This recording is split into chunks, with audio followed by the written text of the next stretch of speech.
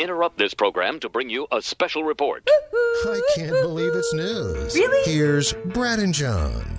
John, I'm amazed here in this story by what some scientists in this world are studying.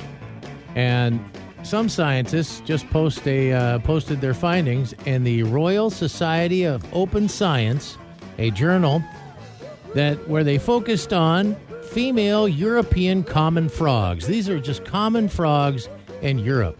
And they did a big study about the female frogs and the lengths they will go to avoid unwanted male interaction.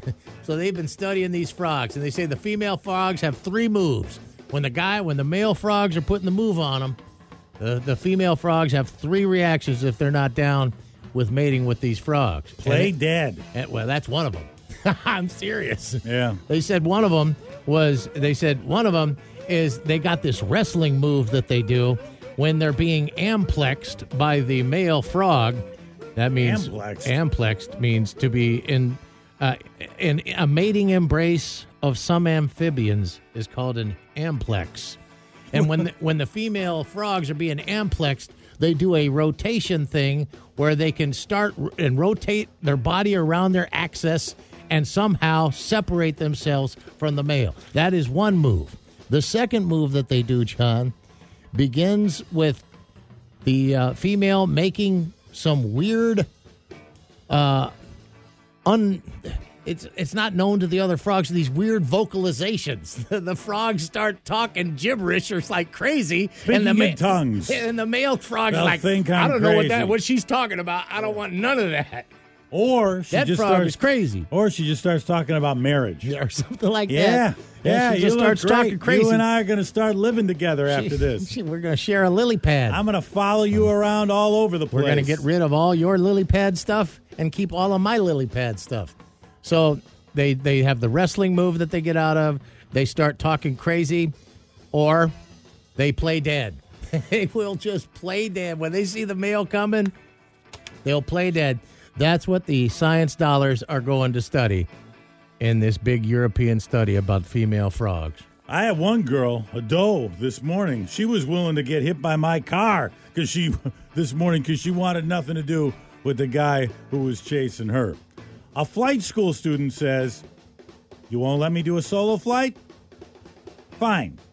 I'll just go and sabotage 10 planes." This was at a Florida flight school recently. For some reason, instructors denied him a solo flight, and he got mad, and he went plane to plane, causing damage to each aircraft because they wouldn't let him do a solo flight. 10 planes were damaged, and all of this was caught on video. He's being charged with felony criminal mischief. They don't always, but the FAA can deny your pilot license if you have a felony. This might be one of those where they do deny. Mm-hmm. And finally, in Santa Rosa, California, a 3-month investigation just recently came to a close with the arrest of 3 men. And the cops started watching this ice cream truck. The ice cream truck was rolling by the Abraham Lincoln Elementary School, and they've been going through there selling snacks to children and adults.